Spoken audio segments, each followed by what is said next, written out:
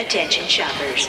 There are a wide variety of Crossrip items available in the gift shop. Sweatshirts, smartphone covers, an exclusive t-shirt designed by Dapper Dan Shonen of IDW Comics fame, and more on the way. All proceeds go towards our servers, so this remains the only ad you hear on the show. Go to ghostbustershq.net/shop to get yours today. I like that shirt, friend. Good morning. This is Basic English. My name is Russell Ziski, and I'm going to be your instructor for the next 5 weeks. Okay, I know you're anxious to jump right in and start speaking English, but there are just a couple of things I need to know first because I've never done this before. So, how many of you would say you speak English fairly well, but with some difficulty? Son of bitch, shit!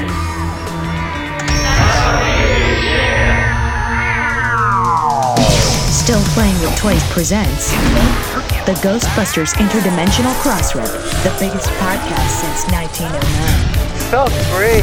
News, interviews, and commentary on everything Ghostbusters. Are you the key master? Here are your hosts, Troy Benjamin and Chris Stewart. You know, it's just occurred to me we really haven't had a completely successful test of this equipment. Oh, we have fun.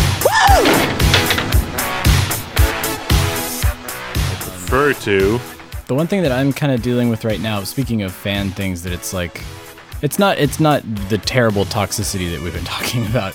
It's so I had to buy a new car 2 weekends ago. oh yeah, and what happened to the old car? Old car got a lot of money put into it, and the check engine light kept going on. And I was like, this car is worth, and this is literally true. The current car is worth $500, and I keep putting like $2,000, $3,000, $4,000 into it.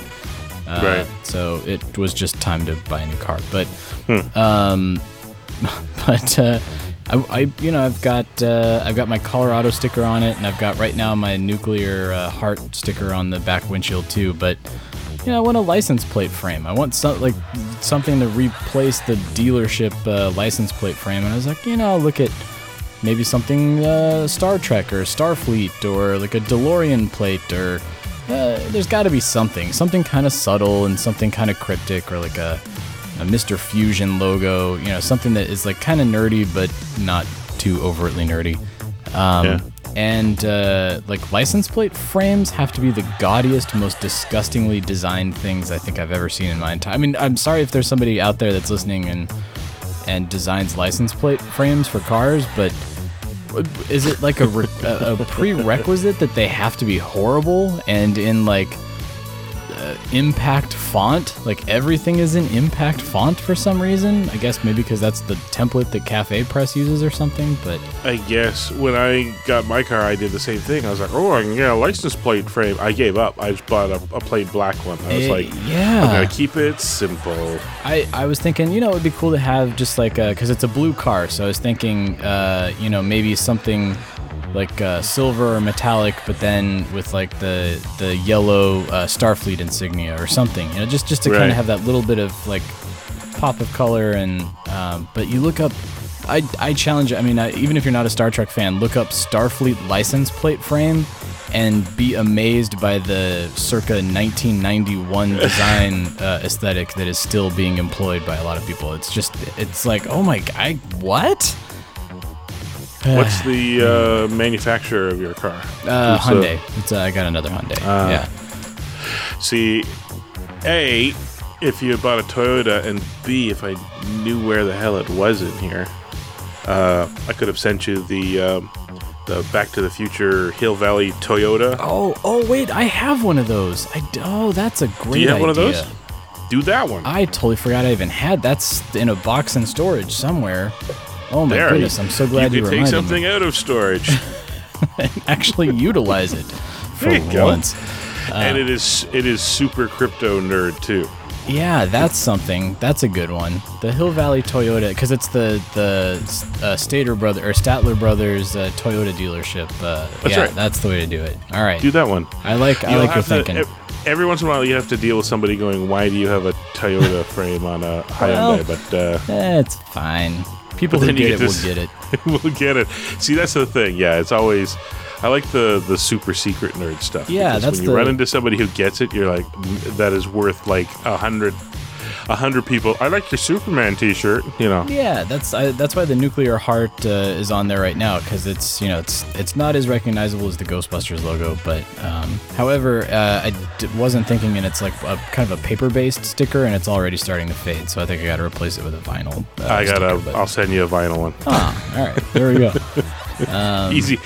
See, I am. Bring me your problems. All right, what else? Let's go to the phones. Let's go to the phones. Caller one. The one thing that I did want to mention in the top of the show here. Well, there were two things that I actually wrote into the rundown, but the one thing I did absolutely want to mention is Naoki proclaiming to the world that he is learning English through listening to our podcast, which I kind of knew because he at one point had sent me some ramen and was testing out his English by sending me the instructions on how to make it.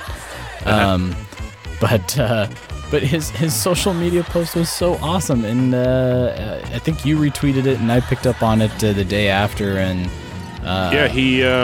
he started earlier. He does graphic design stuff. It's always fun to follow him because, like with all the new Godzilla movie stuff, he would redo the posters they did in Japan for Godzilla, but he'd do it with Mr. Stay Puft. He does that stuff all the time. He did like a 1984 Olympics inspired GB logo, which was super cool that I liked. Yeah. He and earlier he ran something where he basically kind of redid and cleaned up the Ghostbusters title logo. Only in Japanese. Yeah. Those of us who like own the program guides and all that from '84 and all that, you've probably seen it here and there. Anyways, he redid it, and then he just kind of kept going. Like he made one for us, so he translated Ghostbusters Interdimensional Crossrip into Japanese. He did, I think, the Michigan Ghostbusters, the Massachusetts Ghostbusters I saw he did yesterday, but yeah, I like that he was like, his teaching him English. I was like, it's air quotes on both words, English and teaching, as far as I'm concerned. Well, I think, I was, because I at one point in the rundown was going to put in an exercise here, like what phrases do we need to teach Naoki here on the air? But then somebody chimed into I think it was on the Twitter thread, but they chimed in, what other podcast can you learn the phrases Leviathan and Dapper in the same show? Right. So there you go. To be fair, we did start very early on with a lesson in the pronunciation and use of confectionery. So, but yeah, that's mainly just me being an ignorant American, and maybe that is the way to do it, to teach people English by just being an ignorant American, because we hardly know English ourselves, and it's our primary language. That's right. I will correct your American English with my Canadian English, and it'll just confuse everybody. So, or start putting in the French Canadian compliant French translations and just make it even more difficult on the poor guy. But I was listening to, since we haven't done shout-outs in a while, what the heck is her podcast called? Helen Zaltzman does The Illusionist. Allusionist. Yeah. If you're a word nerd, I recommend it because it just deals with, well, it's like, the history of words and stuff like this. And this last one, she was interviewing, I think she might have been a Canadian researcher doing research on internet age language. Yeah. And all the slang and the terminology and the acronyms and things like that. Yeah. Not only that, well, more than that, like the use of emojis and stuff like that. Like the thing, she boiled it down into, if you were to say that the somebody, the eggplant emoji has a more I don't know what you call it, juvenile, something. It means a ding dong. Yeah, but it's an eggplant. What a ding dong is. It's an eggplant. Yeah, but so that's the double entendre. Exactly. It's not an eggplant. It means something else. That's language, right? Like it's not ABC written word, but it it has a language use, right? So as an example, and people would be like, no, that's not how it is. It's like, no, you're thinking like you're thinking in terms of protecting the language past, not where it's going. And the example they came up with was a very early example of how internet was steering language, which was for years the Washington Post and all them insisted that web addresses were capitalized, so it would be capital W, little w, little w. That drives me crazy. Exactly. Whereas online, nobody did that. It was just www, and then slowly. So that was an example of eventually language caught up and went, that was applying the old language rules to this new construct sort of thing. But anyways, the where was I going with all this? Teaching English. Etymology. You were talking. One of the best things out of it is they could actually see a period of time where autocorrect, like just for the longest time, the British were sliding towards using the American IZE instead of ISE for like revolutionize, etc. They were sliding that way, and then autocorrect came in, and autocorrect had an American bias to it at the time when it first came out.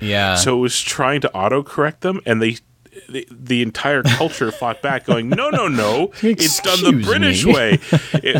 I was just, that was amazing. But anyways.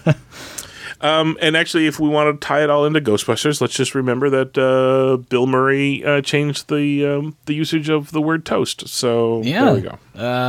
Toast and slimed. I mean, I know we've talked about that that was something that existed prior to Ghostbusters, but coined it. I say we could go a long way to it popularized ectoplasm. That was a word that existed before it, but only to nerds like us who read those Time Life paranormal books and stuff like that.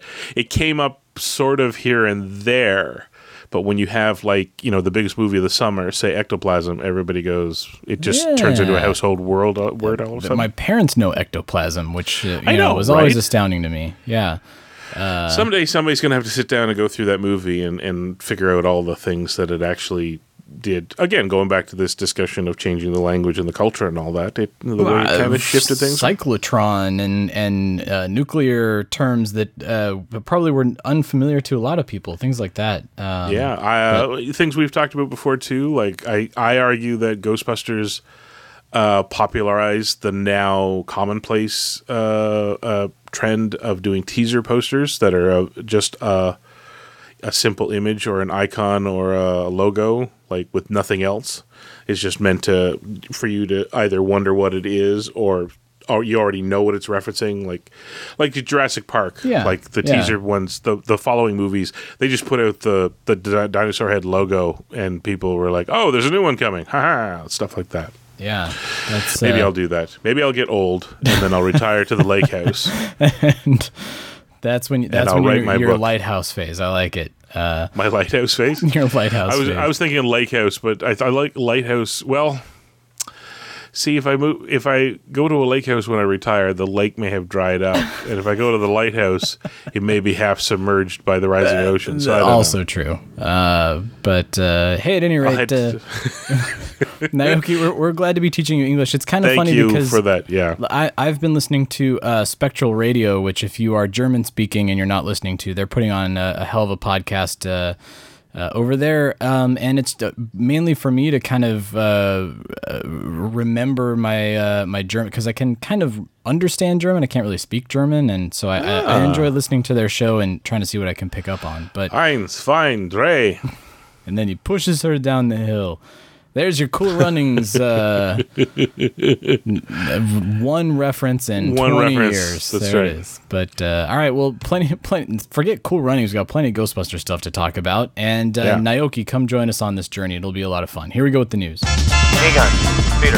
I have some news from the world of Gozer. I got some pretty cool stuff cooking up over here if you want to turn your head. Multiplanar Curlian Emanation. Yeah, well, here's your next month's cover of GQ. Check out the aura on this sucker.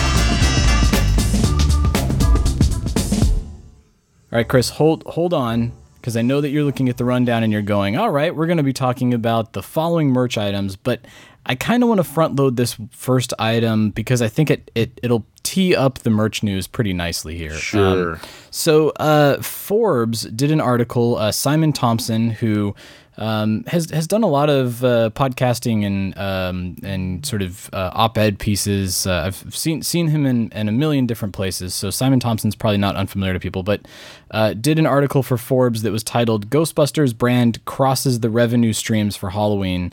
And it was a very, it was more toward announcing the Halloween Horror Nights activation that they're going to be doing at Universal Studios, Florida and Los Angeles. But then he kept digging. He kept digging, and he dropped some serious bombs. I mean, things that are kind of buried within the text of this article here. Which he's saying that they've Sony Consumer Products has hitched their wagon to Universal Studios once again, and they're going to be doing this maze, which we talked about last week, and is very exciting. I'm still super over the moon about this. I think it's going to be a lot of fun. But within this article, he's not only talking up Ghostbusters as a brand, but also talking up the original film, the original two films, and not to slight Answer the Call. He does mention Answer the Call as, I think he calls it a misfire. He's very kind to it, but the surprising thing in here to me, Chris, and I kind of wanted to discuss it because I wanted to kind of get your sense if this is feasible, if you believe this. I mean, I'm sure it's probably true since it's in Forbes, but in merchandise sales alone, from 1984 to 2007, Ghostbusters has crossed the $1 billion in sales mark. So just in the merchandising, not in the box office, not in home video or ancillary rights for TV or anything like that, just in the merch itself. And that's why I wanted to talk about this, because it tees up all the merch news that we're about to talk about here. But and people, I'm just going to interject, people need to understand the importance of that figure. Crossed the $1 billion mark 2007. That's 2 years before the big 2009 anniversary. Yeah, before the big push with the video game. The big push with the video game. Remember, it was 25th anniversary. There was so much merch came out. Well, and I'm thinking there was sort of a dearth of merch from 90. When did it start? 92, 93? All the way until Extreme Ghostbusters. Nearly 2007. Like, it was really... there was bits and pieces. I think, when did RGB's box set come out? It came out before 2009, so that would have been in there. But really, some of the biggest... if we were doing this back then, some of the biggest news we would have done merch-wise at the time was all home video stuff, right? Not a lot of product. Johnny Lightning, the Ertl model kits, the reissuing of that, the 88 Mile Per Hour comic series. Yeah, it was kind of few and far between. It's kind of funny because I actually put on the rundown listening to the Purple Stuff podcast last week, which I also thought there was a fun, it's a tangent, but we talked about ASMR at the beginning of last week's show, and they spend 20 minutes eating pickles on their show, and it was kind of funny. But they were talking about Star Wars and how, same thing, there was this just dead period of time where when you got bendy action figures, that was the news, and that was 93, 94, probably right before the special editions.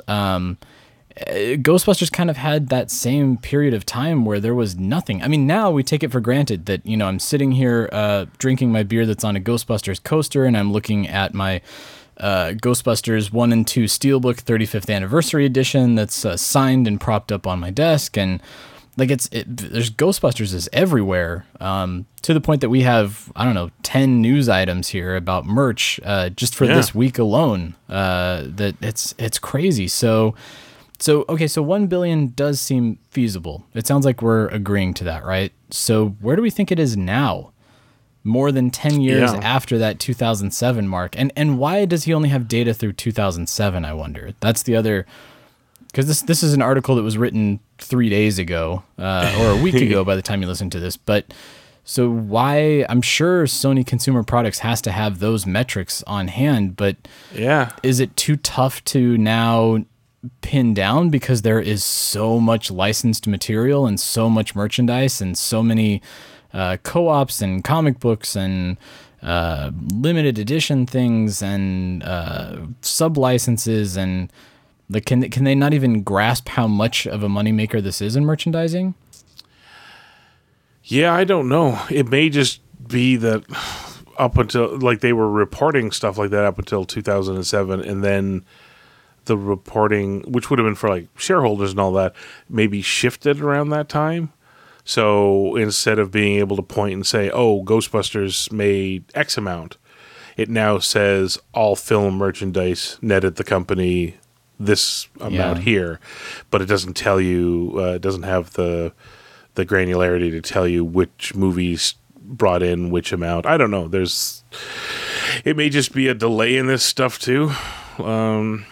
I can't think of too many other places you'd find out short of somebody on the inside, or it goes out in the shareholder annual meeting, the AGM report. Yeah, that's really where I think it would stem from, is the corporate, whoever is at Sony who's in charge of the licensing of product. And I mean, I'm guessing, coming out of like the New York Toy Fair, the International Toy Fair, I bet that this was a bullet point on somebody's document somewhere that said, look, Ghostbusters has made X amount of dollars since 1984 to 2007, and from that point, God knows how much we've made. So if you want to get in here before there's another surge, now's your chance. But so, I mean, at any rate, I thought it was very interesting to see Forbes not only giving Ghostbusters good ink, because we have talked on this podcast a few times about Forbes being a little snooty towards Ghostbusters, especially in 2016. But it was good to see them getting some good ink. It was good to see them talking up the original film, once again reiterating that the original film now is, I think they adjusted for inflation, is at like the $641 million mark, which makes it one of the highest grossing films of all time, more than 35 years later, which is crazy. So again, this is all sort of an awareness piece. If you tune into your local cable stations, well, not your local cable stations, but if you're looking at, Sundance Channel, IFC, Up TV, all of these channels are showing the original two films because I think they're trying to reintroduce it to a larger population before the new movie comes out. And here's why. Hey, remember how much you love Ghostbusters? Remember all that money you spent prior to 2007? Well, guess what? Open up those wallets, because here comes more. But anyway, so I think that's a good kickoff to now talk about 1, 2, 3, 4, 5, 6 different merchandise news items for us to convey to all you guys. So let's talk about Spirit. I think you probably didn't hear it. I probably cut it off at the beginning of this episode, but everybody's in the Halloween mode already, even though it's end of July into August. But who am I to judge? Because I love Halloween. But San Diego Comic-Con had a whole bunch of announcements. One that we didn't get to talk about last week was the additions to their growing stable of Halloween offerings that you can go into a Spirit Halloween store and pick up. And among those are a real Ghostbusters Egon costume, a real Ghostbusters Janine costume, another spin on Dana Zool red dress, which they did offer one previously. Actually, I think maybe that was Ruby's, now that I'm thinking about it. But it's not listed either, but I've seen the picture floating around. There's a Peter, real Ghostbusters Peter as well. And I think that was at the werewolf event, the very cleverly named Crossrip event that happens at San Diego Comic-Con, which we love and adore. We got a lot of really weird and strange social media tags from drunk people over Comic-Con. I just want to let everyone know that we're going to hold those against you at some point in time as blackmail. But the Peter, the Egon costumes, I don't believe they include the wig. Maybe the Egon one does include the wig because it's such a specific thing. But to me, I think what's kind of funny is the thing that I'm most excited about is the Motorola walkie-talkie. Yes. Yeah, sure, the costumes look great, and yeah, it's kind of fun to have a real Ghostbusters costume being sold in 2019. But this walkie-talkie that has pre-recorded phrases from the movie, including Venkman, I saw it. so that you can have that playing on the other end of your walkie-talkie. That's fun, and it is. I mean, based on the photos, it does look like a pretty decent replica of the actual Motorola unit that everybody covets and tries to find on eBay and bulk items. But yeah, the bummer is that they had to replace the Motorola logos, obviously. So I think, was that you? Somebody on social media posted, like, let's do tutorials on how to rub those off and put screen accurate Motorola logos. I was pondering it too. I'm pretty sure it was the first thing people were going to want to do was to... I can see why they do it. Like, it's the funny part is technically Sony's making money off of it, but they don't own Motorola or walkie-talkies or anything like that, or the design of that particular handheld of it, unit, or that's something Motorola paid somebody, an industrial designer, to do. Rather, Sony's getting paid because there's a Ghostbuster symbol on the holster, and the funny part is people are going to pay it. Money's going to go to Sony, and people are going to take that thing off as fast as they can. So I mean, I was immediately thinking, how can I buy one of these, tear it to pieces, and in some way kind of like kit bash all of the inner guts and workings into my actual Motorola and make it function. Which I know that there are people that sell kits. If you haunt the GB fans forums, there's, I think, Spongeface. A couple of people have really good kits that you can like buy for your Motorola's. But yeah, that's kind of where my head went to. But then at the same time, I was like, that sounds like a lot of work. I like Chris's idea better. I'm just going to buy one of these and try to get the labels off of it and make it look cool. But I actually have a Motorola because at some point, I think it was Todd of the Ghostbusters British Columbia got his hands on like a lot sale. That's how, because usually like a police department gets rid of them, or a fire department gets rid of like 20 or 30 of them. Yeah, I'll tell you right now, done right, they're not horribly expensive. They're actually one of the cheaper things that you can probably hunt down and get for your costume. Yeah. But it came up in one of the social media chats, I think, somewhere. Somebody was pointing out their team ended up in a heap load of trouble with the fire department because they got theirs up and running again. Oh, but no. Those frequencies are still in use. They're still on emergency bands. Yeah. Oh, that's a bummer. Yeah. They're not. Also, remember, these were solid, like, workhorse items from the 80s, right? So they are not light either. I think there's something to be said for getting a plastic version that looks the part but doesn't weigh 5 pounds all on its own. Yeah, I mean I think what did I do? Because I've got two of the MT500s, and I pulled like the battery, because the giant battery pack is really what weighs it down too. And since they don't function, and you don't want them to function, obviously, as you mentioned earlier, I pulled the battery out of it, and that helps a little bit, but I mean, at any rate, I mean, the good news is that Spirit Halloween has now put together all of the pieces that you need. I mean, between jumpsuit, ecto goggles, proton pack, PKE meter, trap. Yeah. Now with the replica sort of Motorola MT500 looking unit.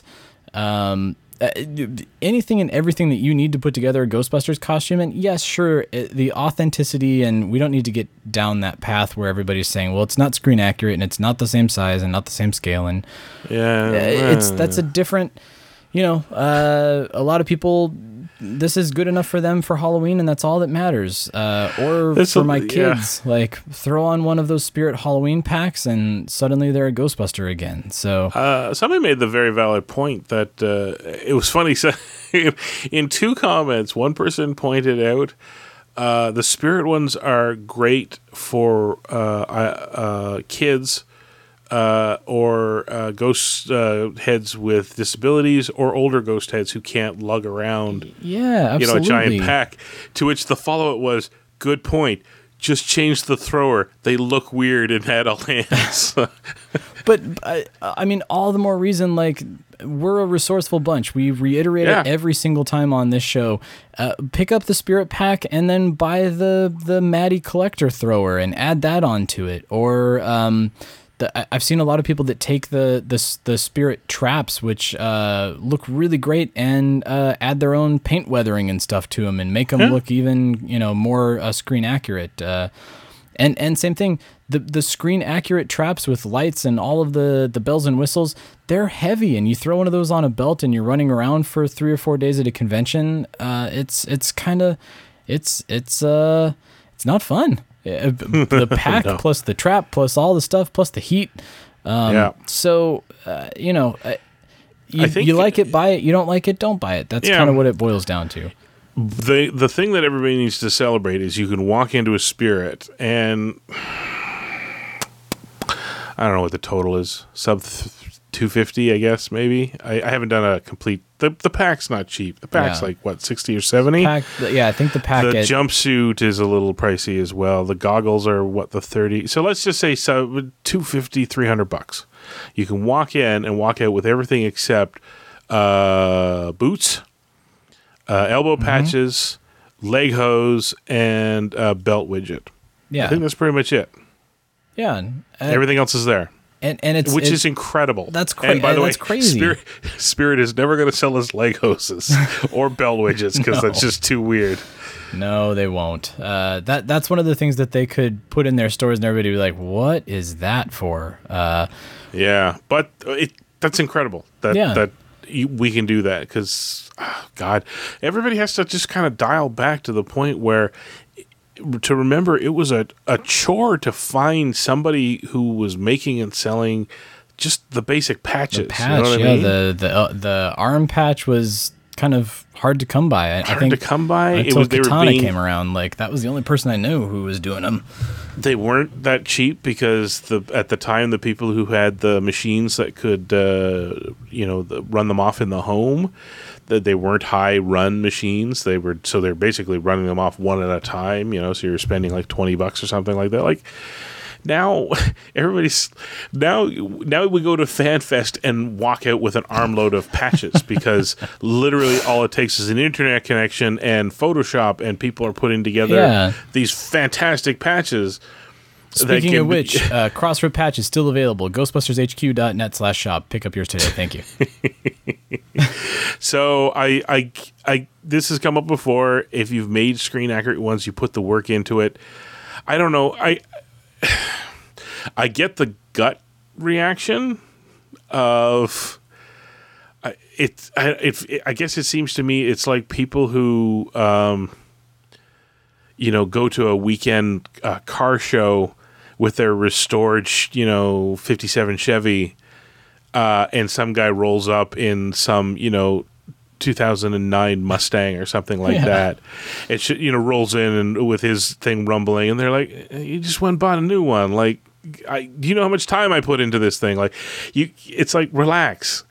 It doesn't stop people from appreciating what you've done or accomplished. Your thing is amazing. It's just at the same time you can't be raining down on the people who just want to join in on the fun, right? Oh, it's very different. And I mean, good on the people that are still building their packs from scratch. And as Chris, I think you've said multiple times, and I'll reiterate too, that go buy a Nomex flight suit. They're not that expensive, and buy one of the wonderful patches that GB fans and all of these people sell, and put together your own. If accuracy and everything matters to you, if you want to join up with a franchise, they obviously they're going to want you in a flight suit. I'm sure they'll accept you with some of the rubies or the Spirit gear, but put some work and some effort into it, and it's.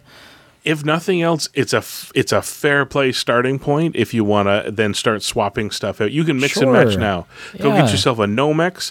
Go buy yourself an off-the-internet patch of any. You can get everything from the super clean modern ones to the people who are making the screen-accurate replica ones. Get, just all of those. But at the same time, hit up Spirit to get yourself a PK meter and Ecto goggles. Like, it's... And then just go from there.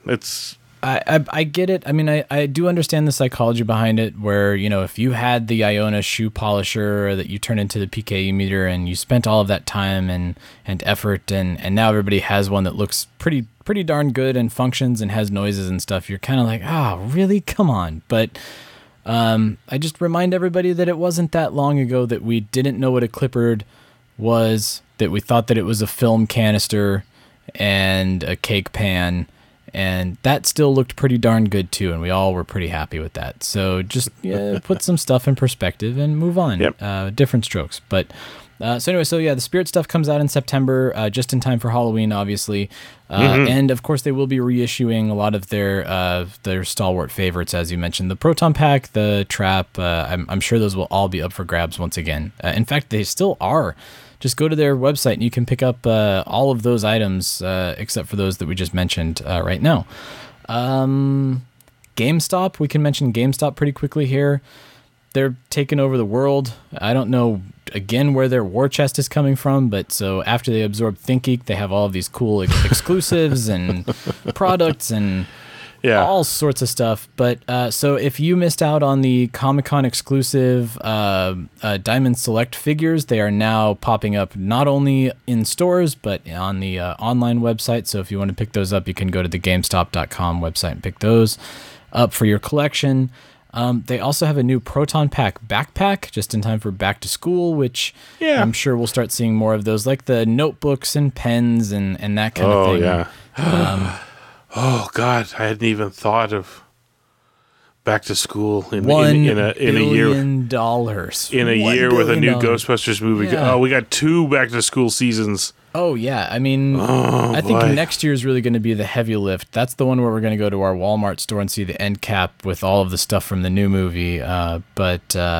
So yeah, I mean, check out GameStop. So, and while you're there, pre-order your Ghostbusters the video game remastered. I know copies are still up for sale there too. Still no word on a release date on that, but we'll keep you posted when we hear that.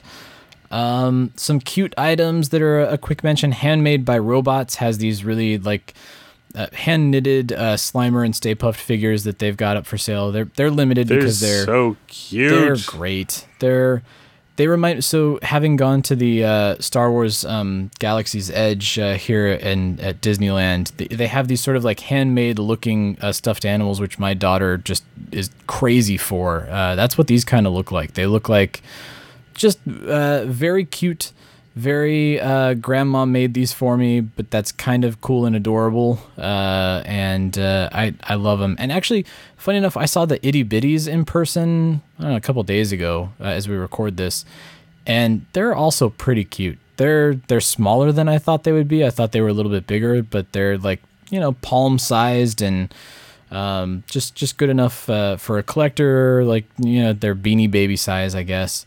But the Ghostbusters set looks really great. The 4 guys I saw, the Stay Puft one I saw, was Slimer there? What was the other one? I think it was just Stay Puft on the Ghostbusters side, but they have Star Wars and all sorts of stuff. Hallmark is really getting into that, aside from their whole Christmas racket, which is completely and wholly owned as a subsidiary of Hallmark Channel at this point. But so those are cool. Go check out Handmade by Robots. I think they're being sold through, where is it? Entertainment Earth? I didn't put it in the rundown, but I think somebody is exclusively selling those.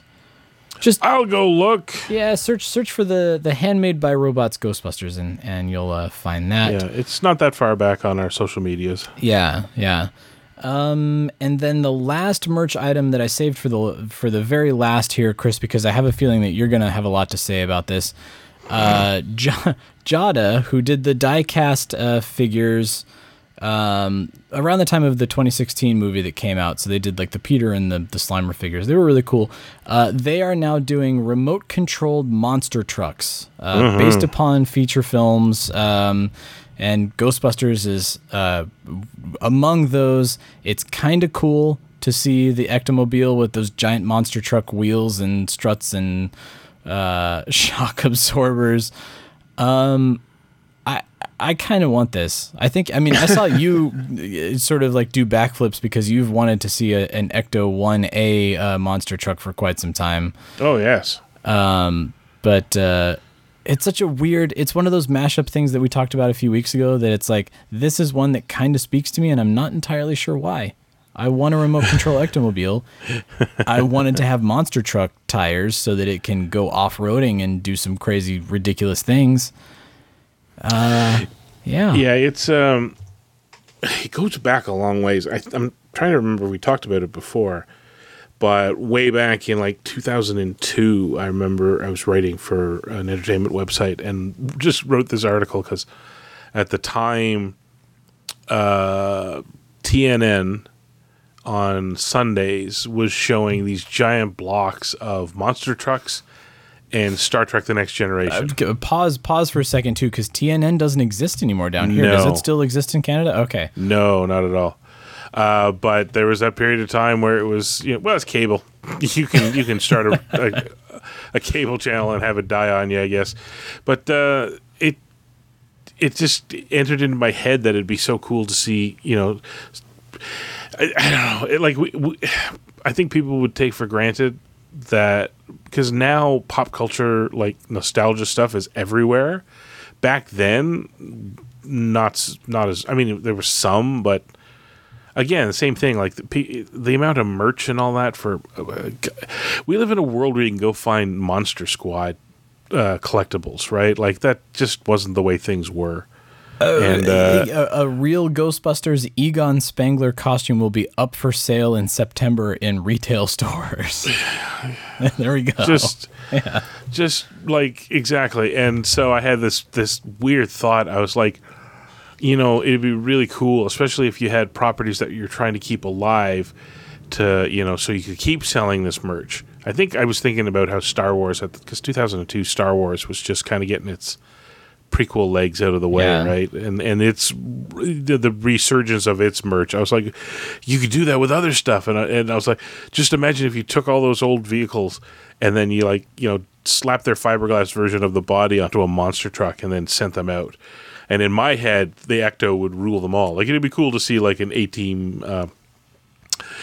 van, monster truck version, and all that sort of thing. But I was DeLorean, yeah. But I was like, oh man, you you dim the lights and the arena lasers come on, and and all of a sudden, just out of nowhere, you hear and just this monster truck Ecto comes out. What? Exactly. I was like, you're set. I was like, not only that, you slap on the Ghostbusters 2 LED sliders. And every weekend that they're showing off their monster trucks on television, you could have it scroll the new, whatever new Sony movie you wanted to promote, right? Like just, it was, man. And that was 2002. And I have few regrets in life, but one of them is that I actually got emailed by a mid-level monster truck team in the States going, how would we go about contacting the rights holders to do that? To license this? Yeah. And I said, I don't know. I wish I knew. Pause. This is a $1 billion making franchise. Yeah. Exactly. So, yeah, there's this alternate reality where, for the last 15 years or so, we've enjoyed I don't know, what do you call it, the Ecto... Renaissance? Monster Ecto... I don't know, there's no clever name for it. But it's been tearing its way up. And there's, people when I reposted it, people are like, oh man, it's too expensive, you'd be crushing that thing. Yeah, it's made out of fiberglass, right? Like it doesn't have to look like a street Ecto. It has to look like the fiberglass one that was like the quarter ride outside of the do you know what I mean? Like the Extreme Ghostbusters one. The crazy thing about monster trucks is, having just thrown a few back at 2:00 in the morning, whatever it was last week, and watched some monster truck action on whatever channel it was. Yeah. Like Gravedigger is just a bunch of roll bars now with like a skin over top of it that kind of looks like Gravedigger. You know what I mean? That's all any of them are. The other comment somebody made was like, "Oh, that stuff on top, it'd be too top heavy." I was like, "No, it's fiberglass." Like I'm looking just at on the skin. It's on whatever that like vinyl thing is that flies off the car halfway through. Whatever the trick is that they're doing. Yeah, the one with the horns, right? No, there's no weight at all. Like you just make whatever you want and you race it around. So in my head, I was like, oh. Anyway, so then I saw this picture, and here, let's put it this way: I have had no time, but I've been dragging around an Ecto kit and a monster truck model kit for years, just looking for the looking for the I break my leg and I'm home for 3 weeks. Opportunity You're gonna do your kit bash kit bash the two of them together. I haven't gotten anywhere near it, but yeah, part of me just always wanted that. And then sure, somebody made here it comes remote. I'm like, thanks, close enough. Jada. I'll take it. You make our nerd dreams come true, it seems. I'm going to get one of those. I'm going to run that thing up and down I'm going to make jumps, and I'm going to it's go off remote. the sick That's the other, jumps. I mean, as if it wasn't cool enough to have a monster truck iteration of the Ectomobile, it is remote controlled, which adds that extra level of being 12 years old and wanting an RC car so badly that it hurts. And here's the thing. We live in the era where you can open that thing up, you can pop in another remote control trigger and some speakers, and you can have it siren its way up and down. Totally. Actually, who knows? They may have put the siren in already. I don't think so, but that would be really... If there was just a red button that you press that... I'm like, I'm in. Yeah. You can put in some lights, like music. I'll buy 2. 3. What? Just take my money, please. I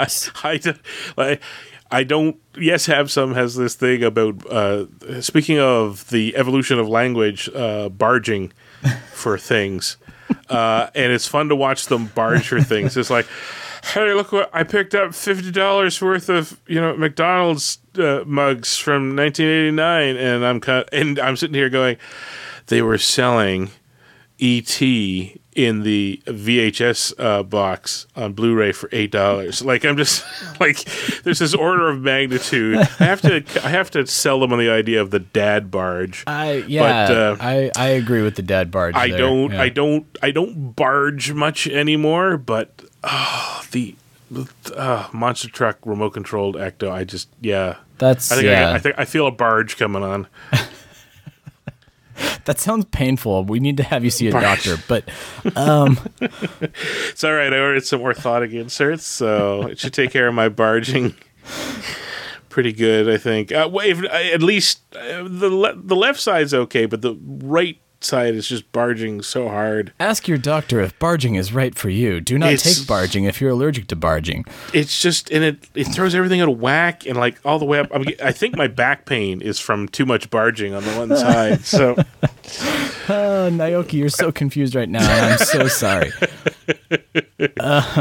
Air quotes, teacher, quotes, yeah, English. We are teaching you the most terrible phrases and terminology here, but we're making him the coolest guy in Japan. This is also true. He's already the coolest guy in Japan. Let's not kid each other. So more from the Jada folks when we have it. This was a Comic-Con announcement. Also, one thing that did pop up, we talked about Chronicles real Ghostbuster statues that they showed off at FanFest.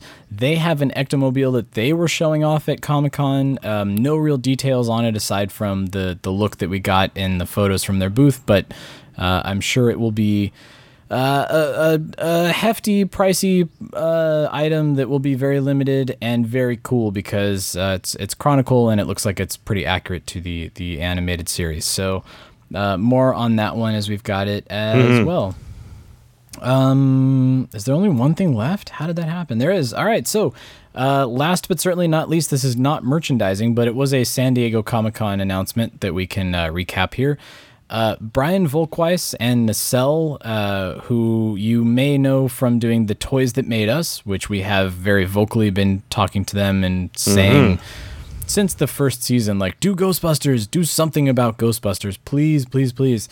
To which a lot of us were like, yeah, maybe that doesn't carry a whole show. Ghostbusters is kind of it was a fun toy line, but it's not like Star Wars. It doesn't have the backstory and all of that like human element that launched Kenner and so on and so forth. But anyway, so surprising absolutely everybody, they announced the Movies That Made Us, which is a spin-off show from the Toys That Made Us, which will include Ghostbusters. And unfortunately, they had a teaser trailer that was up that was taken down for whatever reason. It was up on Deadline.com and was exclusive for their news site, and maybe it was supposed to be exclusive for Comic-Con, or maybe there was a licensing thing, or who knows what happened, but that trailer is gone. But what we did get out of both the news item and for those of you that were lucky enough to see the trailer is that they got some pretty awesome interviews and footage, and for example, they have taken Reggie VelJohnson to Nakatomi Tower, the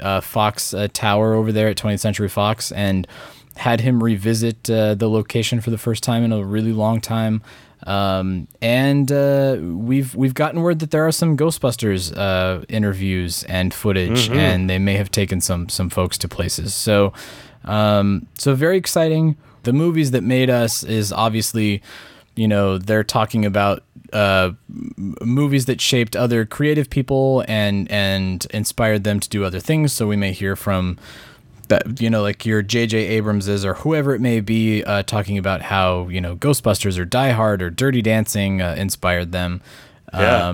I'm really excited for this show. They really do. I mean, The Toys That Made Us, if you haven't watched it, is a outstanding show. They made me really care about the backstory to He-Man and the Masters of the Universe, which I never thought would happen. But so I'm really excited for this. And yeah, I think you also bring up a really good point too, Chris, that we haven't really touched on here on the show that maybe we can sort of just close out our episode this week with. But people who have been listening to the Ghostbusters 2 commentary on the Steelbook, the 35th anniversary Steelbook edition, which you and I, all disclaimers aside and bias, that we also did a commentary on there. But a lot of people have been saying that it was disappointing because it seems like that the guys are just watching the movie and just kind of laughing at it and saying like, oh, that person was very good, or oh, this joke was very funny, or not a whole lot of insight for Ghostbusters 2, which I know we've really been anxiously awaiting. It's a long time ago. Can you tell me about a work project that you did 5 years ago, 10 years ago, let alone, 30 years ago? Yes. 15, yes. 20, yes.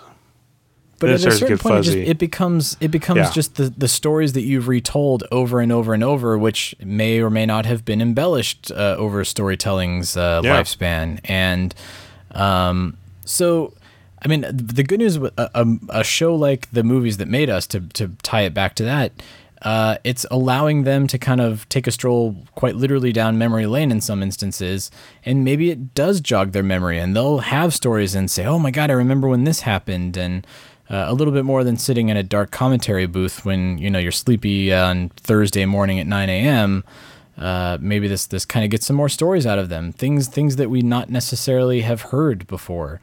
But that's my hope, at least. Or maybe we get some fan perspectives that then lead into other stories or jog some memories as well. But I just say be kind to Ivan and Dan and Joe on that Ghostbusters 2 commentary, because it's tough. I mean, if they would have recorded that commentary in 1990, the stories I'm sure that we would have heard would have been absolutely incredible.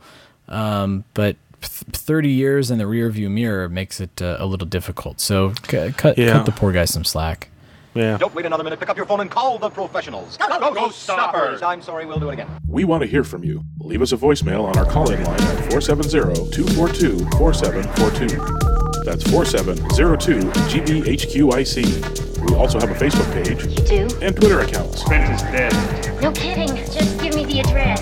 Search Facebook for The Ghostbusters Interdimensional Crossrip. On Twitter, look for Troy at Ghostbusters HQ and Chris at Proton Jar Jar. What the hell are you doing? If you like what you hear, please take a moment to give us a review on iTunes. Be sure to recommend us to your friends. That makes good sense. Don't wait another minute. Pick up your phone and call the professionals. Once again, our call-in line is 4702-GBHQIC. That ought to do it. Thanks very much, Ray.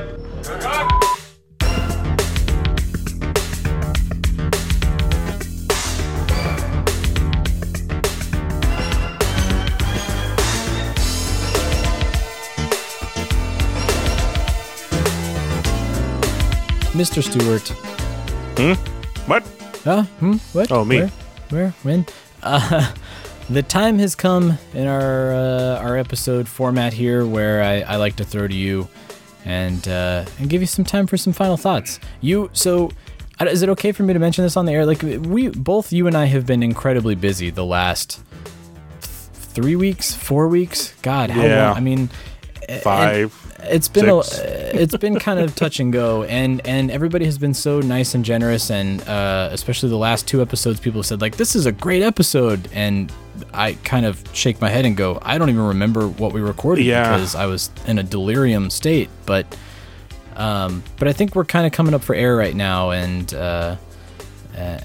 we'll dive in. We'll have some more content that's not just us trying to rattle off the news in the next few weeks to come here. But although it is kind of handy that there has been news, so it's been a good problem to have. Yeah, it's a good problem to have. But luckily, since you or I have not had a whole lot of time, we can just sort of rely upon our cultivation of the news and put it all together and go from there. But yeah, we're. Although Fort McLeod, get your hands off. I don't know if you saw the article or not, but I did. I did. The Lethbridge News or Lethbridge Times, the paper of record in Lethbridge, Alberta, reported that Fort McLeod's town council was going to discuss the filming of Ghostbusters. A town hall meeting talking about Ghostbusters, and I know you said, like, hey, get off my Kool-Aid. That's our job, talking about Ghostbusters. I think you and I need to go to we need to go to Alberta and just sort of bust in on one of theirs and just start legislating on them. Yeah. Oh, totally. Free parking for everybody. Yeah, it's not so much fun, eh? How do you like it? Get ready for the tweets. We didn't really talk about Ghostbusters 2020 news because they are off and filming, and we're trying to give them some space. But what you're talking about, Chris, was something that I kind of went down a rabbit hole. The Fort McLeod people. It's a beautiful town. Like, it's one of the coolest city centers that I think I've seen in a really long time. It is. The different locations that they said they're going to be filming in, I can think of. Let's put it this way: if the first 2 movies were pretty urban, like New York, like metropolitan, I guess is an even better way to put it. Boy, this one I think is coming in real small town America, rural. Yeah, you know what I mean to give people some context, this is where they filmed Interstellar, Brokeback Mountain, a couple movies like that. But but also, I say this, and I also implore people, leave them alone. Leave the production crew alone. If you see production signs, don't go toward the light. Leave them alone. Oh, boy. Yeah. But anyway. You know, if you want to know what's going on, just, like, try to get hired as a PA like the rest of the world. Come on. No, don't even do that. They got plenty of PAs. Leave them alone. Leave them alone. It's not. Don't let Troy talk you down from your dreams. No, let me talk you down from your dreams. Let them make a movie. They're making the movie. It's fine. You have a day that you have to make, and they are fighting, especially when they're shooting on location, and they're trying to make their day with limited amount of sunlight, and just let them work. Anyway, that's my show up across the street with a big sign that says "free hugs." That always goes over well. No. Don't even show up across the street. Stay far away. If you live in Alberta and you see that they're filming down your street, take a vacation. Go to Vancouver. It's very nice this time of year. Take it from me. Plenty of awesome breweries. Stick your head out the window and shout, "Who are you going to call?" Every 5 minutes, maybe? No. Leave them alone. But I would like to be a fly on the wall for that town hall meeting. I want to hear what the people that are in the neighborhood are concerned about. You know, that I heard that Ghostbusters is filming, and I'm concerned that my business will be. I want to hear what those questions are. But anyway, it'll be fine. The filming will be fine too. Actually, because as was pointed out by people when I was there, it was commented that really they hadn't. They had those pictures, the as you call them, I call them Yeti photos. The Yeti photo, the Bigfoot shot there. There's a couple of those, but really, they weren't really. The one guy took his picture because he ran into, like, Jason Reitman was filming right next door or something. Got a picture taken with him. Well, that stuff's been pretty low, and they were actually kind of surprised by it. I saw a photo of people who ran into Finn Wolfhard on the weekend because he was out, shopping in downtown. I mean, that's totally different. That's not like. But both for the filming and the celebrity sightings, it's Canada, right? It's kind of laid back. I mean, we tend not to. I don't know. It's just some residual Canadian politeness that we don't kind of run over and make big scenes out of it. So I picture an explosion happening and somebody sitting in an easy chair with a newspaper and a pipe going, "Oh, that's just the new Ghostbusters film, eh?" Yeah, basically. Hey, small aside, off track. Speaking of Canadian reservedness and stuff like that.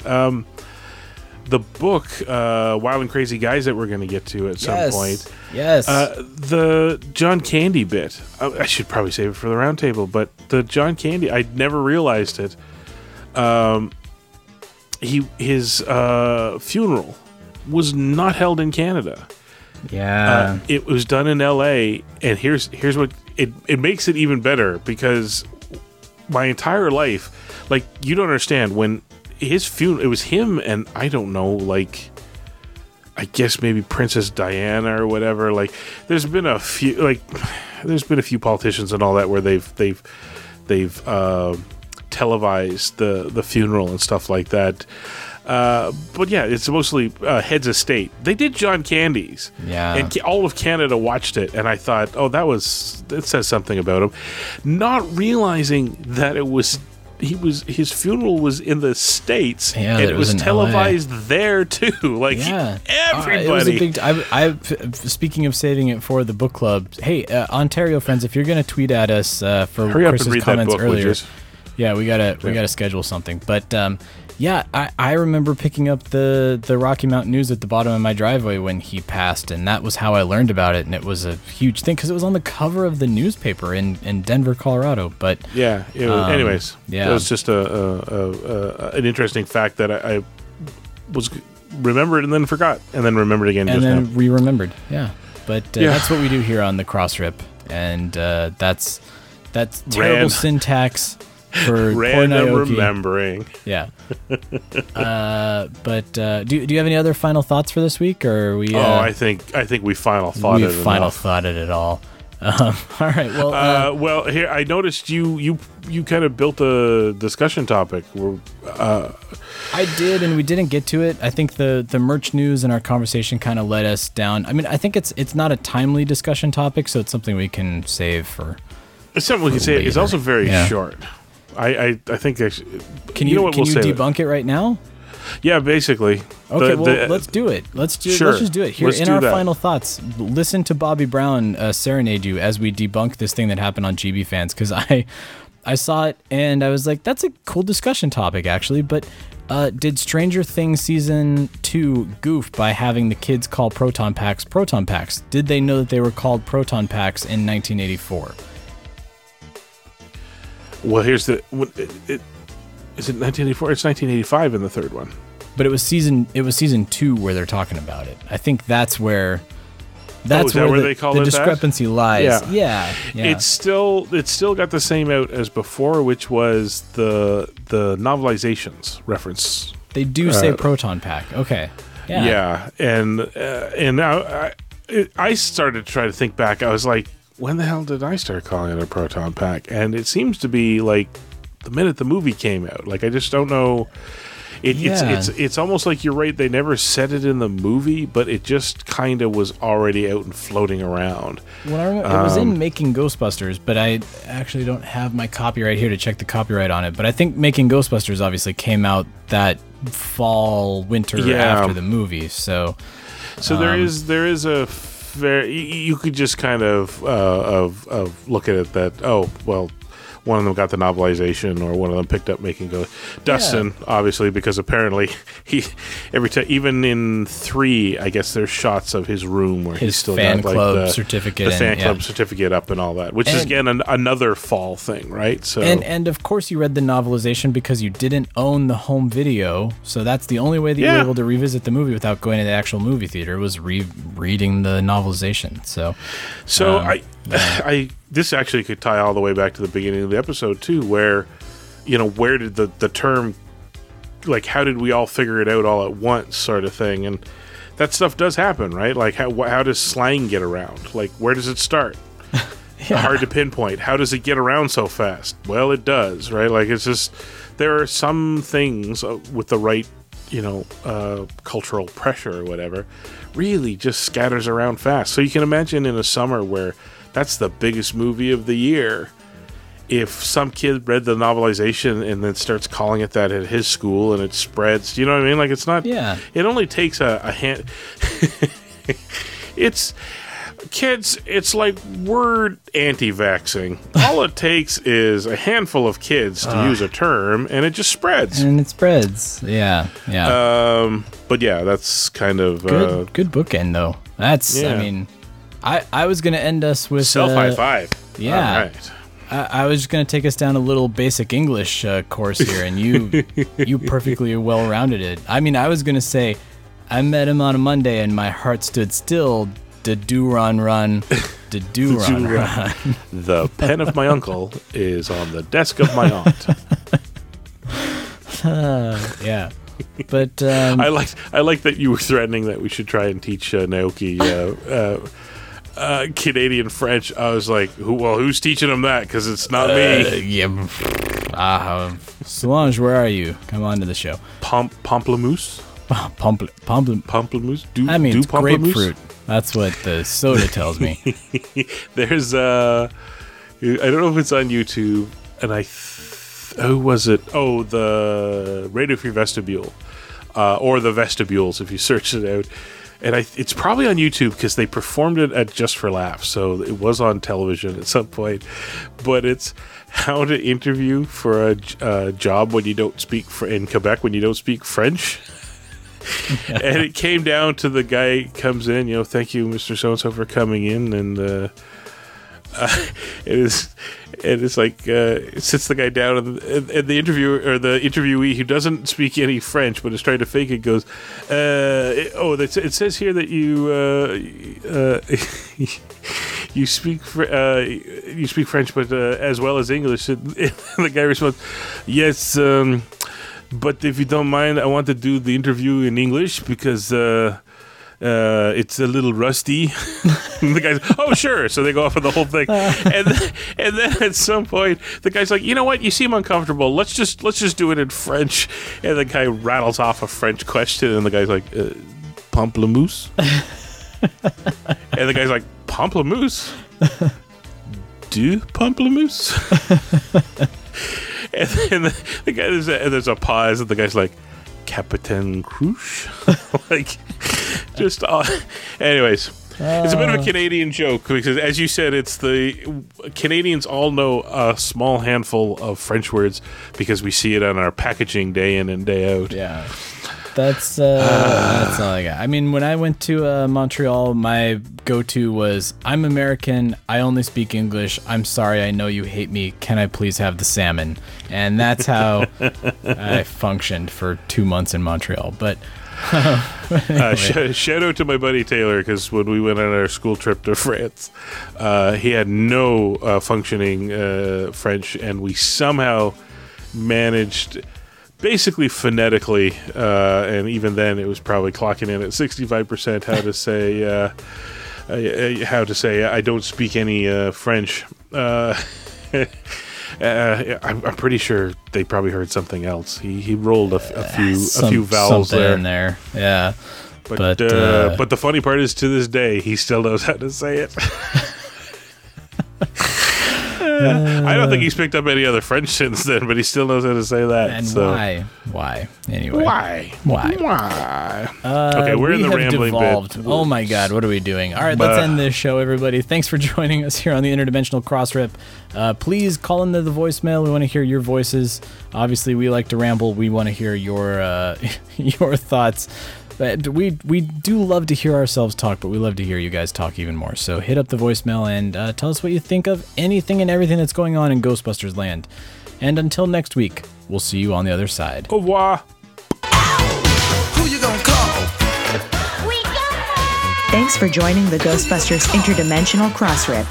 Visit us at protoncharging.com, ghostbustershq.net, and stillplayingwithtoys.net. That used to be one of my two favorite shows. Everything you're doing is bad. I just want to let you know that. We'd like to get a sample of your brain tissue. Next week, though, hairless pets.